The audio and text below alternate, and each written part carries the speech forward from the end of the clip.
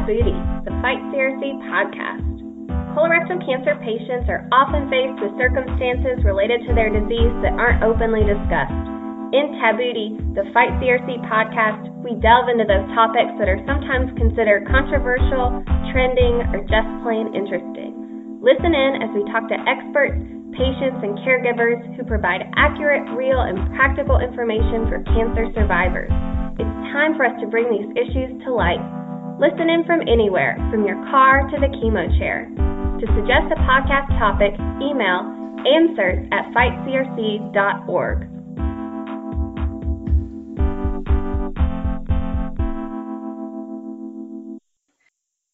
Hello everyone, this is Sharon Worrell with Fight Colorectal Cancer.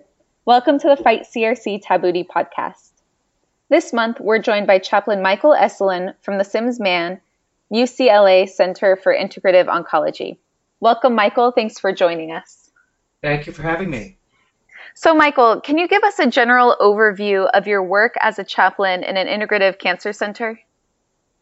Certainly. Our cancer center tends to largely the ambulatory cancer population at UCLA. So that means that I'm visiting patients in the infusion clinics while they're getting chemotherapy. I'm seeing them in their doctor's offices and meeting them for an appointment.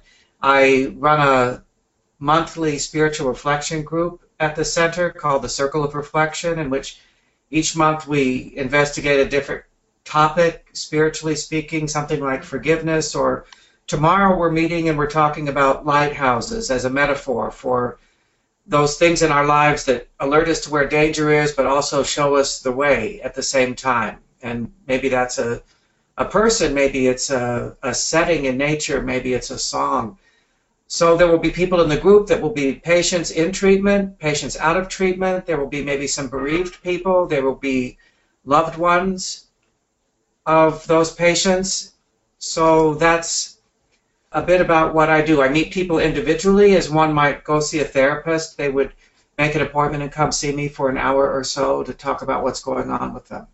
So you mentioned your group is a spirituality group meeting. What do you mean by spirituality? What does that encompass? Religion? That is a word that is bandied around a lot and means something different to everyone. In the population I serve at UCLA, I'd say the lion's share of patients identify as some flavor of spiritual, not religious. That is consistent with a lot of poll numbers of how Americans are tending to identify themselves spiritually these days. But it is an ambiguous term and it doesn't mean the same thing to everyone. Mm-hmm. For myself, I'd have to go to the Latin root of the word spiritus, which simply means breath. So for me, whatever breathes life into your life, what is it that gives it meaning? For some people, that might mean their relationship to God or religious community or practice, but for some people, it might mean their job or their dog or a great round of golf or their family. That, to me, is what is one's spirituality. And when one gets a diagnosis of cancer, often that thing that gave life meaning before now seems meaningless, or I don't have access to it in quite the same way. If my life was all about running, and I can't run anymore, then that becomes a spiritual crisis. So to me, a chaplain is one who walks beside one going on a spiritual journey like that. How do you talk to patients about spirituality, like identifying whether or not they're religious or not? Because oftentimes you hear chaplain and the assumption is that there's a religious aspect to that. How do you work that with patients? It's a little tricky because you're right. A lot of people have preconceptions of what the word means. They see it attached to religion or to a particular religion. Some people will say, oh, no thanks, I'm Jewish, or no thanks, we're Muslim, or no thanks, I'm an atheist. And so I need to backpedal a little bit and say what spirituality means to me and that I'm here just to have a conversation. To me, just finding out where a patient is right now, today, in this moment, in the recliner in the infusion clinic, is doing a spiritual assessment. They might be more upset about trying to find a parking place that made them late for work that day, or dropping their kid off at school and their kid was sick, and that's what's consuming them right now. And my willingness to come close to that is a doorway into the deeper questions of what gives their life meaning, or what gives their life meaning today would mean finding a place to park. It can be very small, but to me, I put my faith in the connectedness, into being able to make a connection with the person, that they are not alone for this moment in time, that somebody sees them and witnesses them. That's an interesting point, Michael. You know, we hear from a lot of patients that there's a feeling of isolation, perhaps also a feeling of doubting of long-held religious or spiritual beliefs. What kind of advice would you give to a patient or even a survivor that's feeling isolated or feeling doubt? Well, one of my favorite quotes by a German theologian, Paul Tillich, is the opposite of faith isn't doubt, it's certainty. And doubt, to me, is an indispensable component to any faith journey. If we were so certain of what was absolutely true, and I know that this is what's going to happen, it's not faith anymore. It's certainty. Faith is kind of contingent upon how we hold and integrate that piece of doubt. So for me, the first step with a patient, if they're saying, I believe this all my life, I've been with devout Christians who, when faced with the end of their life, will say, I don't know that I believe in heaven. I always thought I did, but I'm not sure what comes next. And then they can beat themselves up for saying, but I guess I'm not a good person, I'm not a good Christian. To me, a part of that is coming to peace with the doubt and seeing that as part of the spiritual journey. It's not at all uncommon for long-held beliefs, as you suggest, to be rattled to the ground, to fall apart altogether. I remember one patient who was devoutly Christian, so much so that she refused to be taken down by her cancer at all. I'd see her in the clinic and she said, I have my tap shoes on today. I'm so happy. I'm going to go meet the Lord soon. And one could look at that and say, well, isn't that wonderful that her faith is keeping her afloat? But her husband is sitting right there, who is anticipating the loss of his wife of 40, 50 years, and he's grieving, and she's not remotely present for his loss. So there's a spiritual crisis in that. I see people that would identify as secular or agnostic who say, gosh, I'm so envious of these people that have such strong faith, and to see them through. And I'm often remind them that sometimes those people have the bigger crisis in some ways, because they go through life so certain that the Lord's got my back, I'm going to be healed. And then when they are not healed, all of a sudden it's a collapse. What's true now? What's true about God? It's an interesting perspective, and just a reminder that, you know, everybody has a different perspective and a different background when it comes to their spirituality and their religious beliefs and how cancer affects that. Yes. Michael, you had mentioned spiritual distress a little earlier. What would you recommend to patients or family members that are experiencing spiritual distress? Well, it's a complicated question. For the family member, first off, one thing that I see a lot is I don't have a right to my feelings or to my distress because the cancer patient has it worse. So I have to put all that aside. And a cancer diagnosis happens not just to a patient, it happens to a whole family. And the grieving of what's been lost with the diagnosis, even if it's a perfectly treatable cancer, life will never be the same again. And that's true for the patient as well as for the family. So for me, part of what I can offer a family member is the grace to just have their feelings and have a place to explore them where it may not feel safe or comfortable to share them with their loved one who is sick because they feel like it's too burdensome for them. It's often such an odd dance because the patient often craves that the caregiver will be more forthcoming with their own fears and feelings because the intimacy is what matters so much. And yet the family member holds back thinking, I don't want to burden them with my stuff. I'm not the one with cancer. And what the patient really wants, and what I believe spiritually we all want, is connection, is that intimacy. People sometimes ask me, how can I do this job when I have to say goodbye to people, patients, after I fall in love with them? I've known them sometimes for 5, 10 years. And the answer to me is because the intimacy is worth it. That's where the gifts in life are, that we can connect. A number of years ago, I spoke at a cancer support community, and there was a question and answer period after the presentation. And this one woman asked me what the meaning of life is, as if I had that answer. And she didn't wait for my answer while I tried to concoct one. She wanted to give me hers, which is as it should be. And she said, well, I believe that everyone wants to be known, as in seen. And that was her meaning of life. And at the time, my judging mind was kicking in, and I thought, well, that's way too simplistic, and I'm glad you found your answer, but it's much deeper than that. But I have quoted her countless times in the years since that I think she's right on the money, that just to be seen, to be witnessed, to say, you matter to me, I see where you are, it's almost all there is, that I'm not alone and that you see me. And that's true for the caregiver, the family member, as well as the patient. Everybody wants to be seen and known. And it can be, in some ways, much harder for the caregiver because they're so powerless. They're facing their own powerlessness as their loved one is suffering so greatly. When we're suffering with our own mess, we can kind of buckle up, take a deep breath, and swallow it. Okay, it hurts. I'm going to deal with it. But the loved one sitting by, anybody who loves an animal knows that. You watch the animal suffer and it just kills you. The animal is handling it. The one who's watching is dying inside. Thank you. That's a really interesting point. Michael, you talked earlier about spirituality encompassing the things that bring us joy and help us feel connected. How do you encourage patients and survivors to incorporate these personal things into their day-to-day? How do you empower people to continue doing the things that bring joy and meaning into their lives? Well, that's the centerpiece of what I do, but I often don't couch it in the language of, okay, now we're going to have the spiritual part of the discussion. Now we're going to have the chaplain part. To me, the whole discussion is the spiritual piece, whether I use that language or not.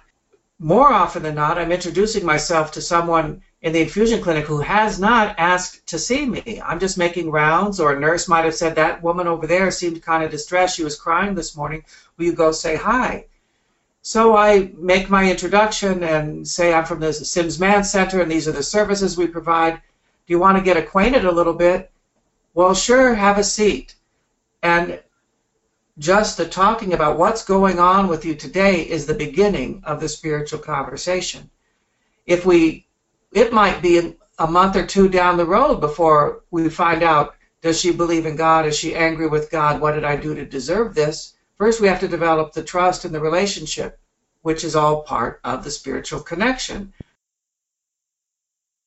In your experience, what are the primary spiritual challenges that may confront someone who's received a cancer diagnosis? I'm a good person. I did life the right way. I hear this a lot from folks all over the belief map. Religious folks, secular folks, it seems like we all got dipped in this tea that life is just and fair. And when somebody messes with that, our suffering goes through the roof. And to me, the place to interrupt the suffering is to letting go of the notion that it was just and fair in the first place. And intellectually, we may know that.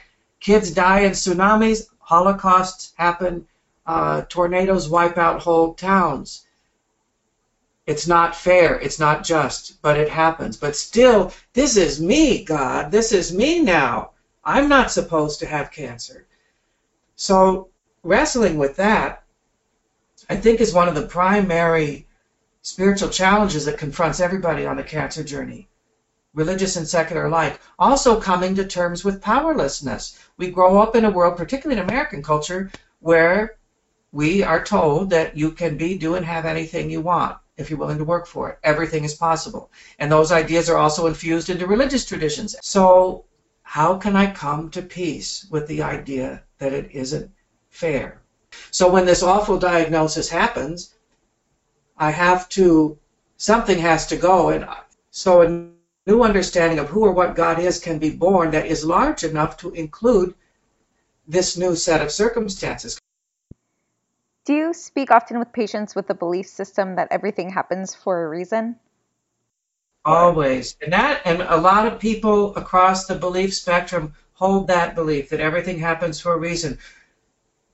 Even if they're secular, agnostic, or fundamentalist. Oh, yes, God has a plan, or no, I just sort of think things happen the way they're supposed to. And it's a comforting thought. Now, the reason might be a religious reason, like God's testing my faith, or the Lord's bringing me closer to Him through His suffering, but it's often a more spiritual, less religious thing, this was a wake-up call. It's a reminder not to take life for granted, to focus on what really matters. And now that I've got it, I expect to be healed.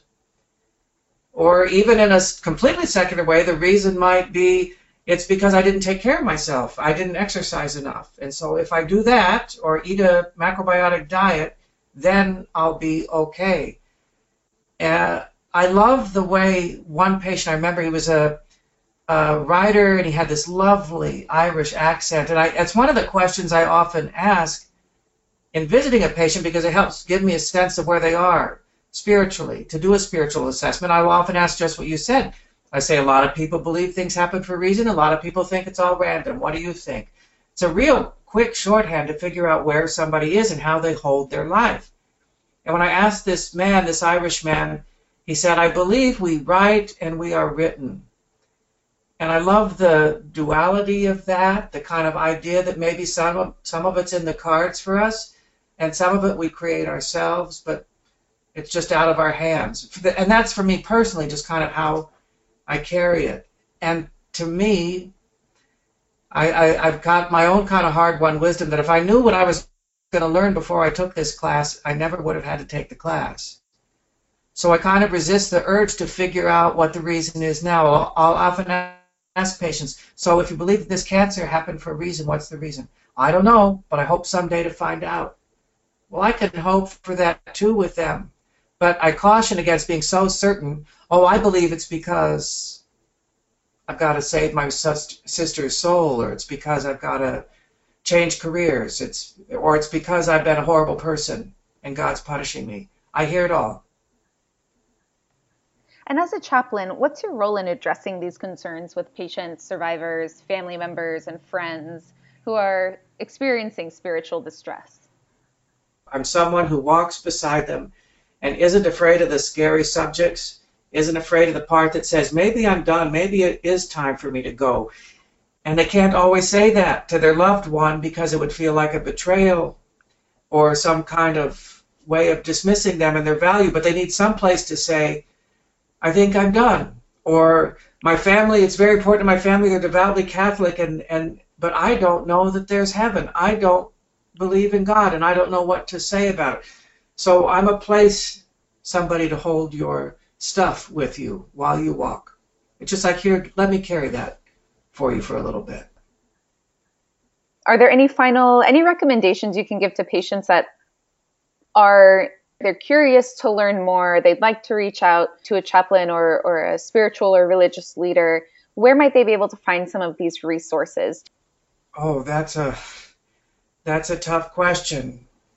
Because I can say, well, yes, go to your faith community, but sometimes I've found patients get a lot of support there, and sometimes they get more judgment. I'm not one to say with one faith community or another. I definitely put a lot of store in support group community networks. Some people don't want to go to groups. They don't want to identify as a cancer patient. There's really sick people there. I don't want to go there. I'm not one of them. But at their best, with a good facilitator, whether it's called a spiritual group or not, the connection, I believe, that one can have is indeed spiritual.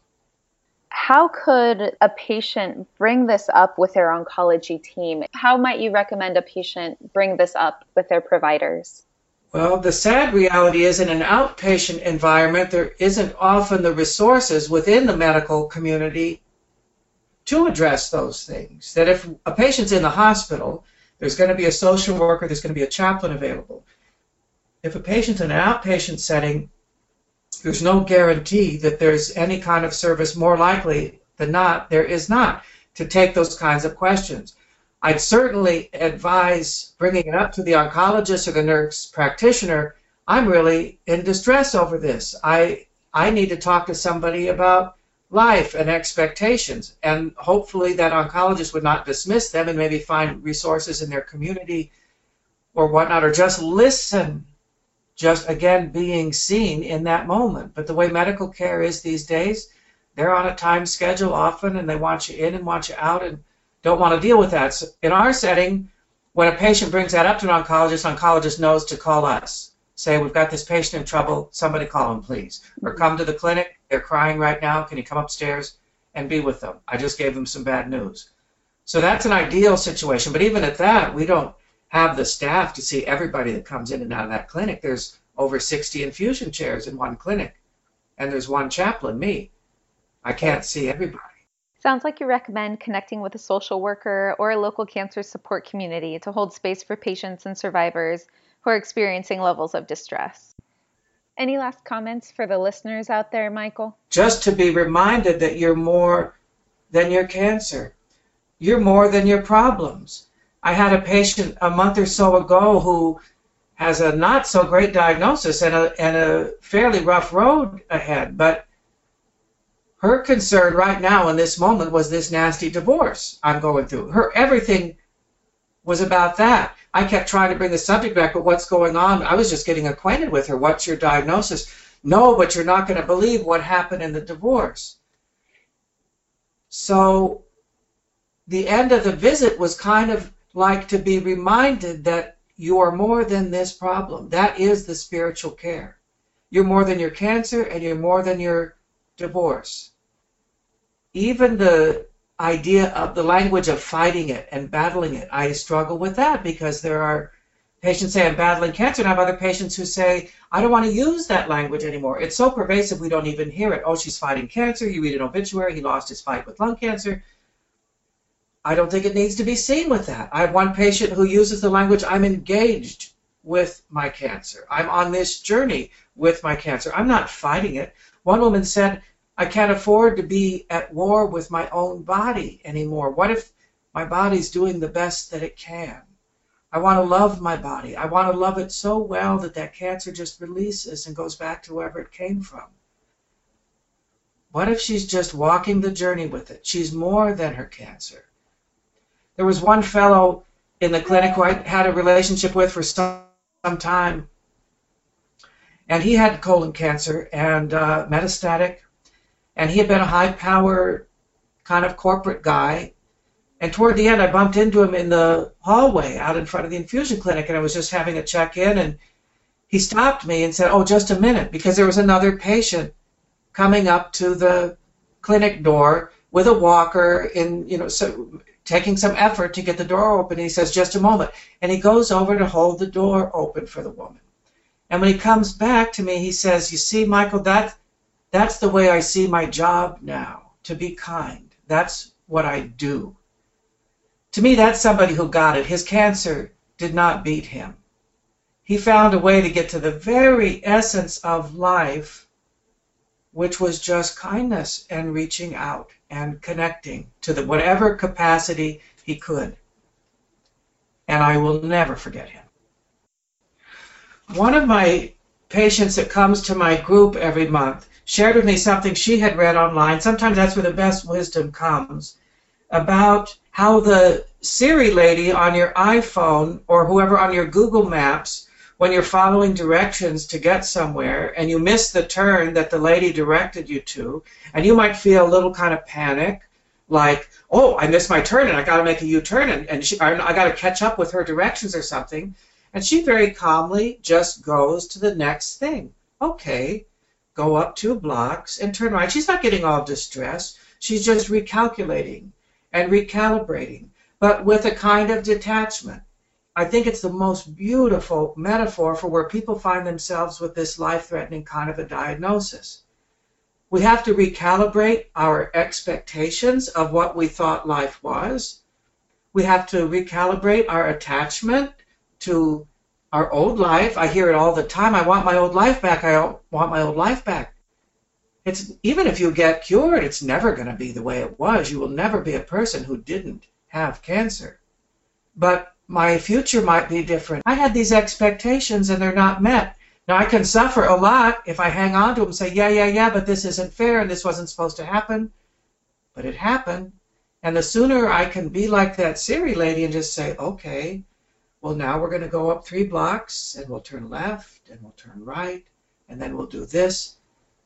And to be prepared to find happiness and joy and gratification and meaning in places I never would have dreamed of looking, like being able to open the door for somebody in trouble. Yeah. Thank you so much, Michael, for sharing such wonderful stories and for sharing your insight with our listeners. Well, thank you, Sharon. Anytime. Thanks for tuning in. Please remember that this information is for educational purposes only, and all medical questions should be directed to your healthcare team. For more resources, visit us on the web at fightcolorectalcancer.org.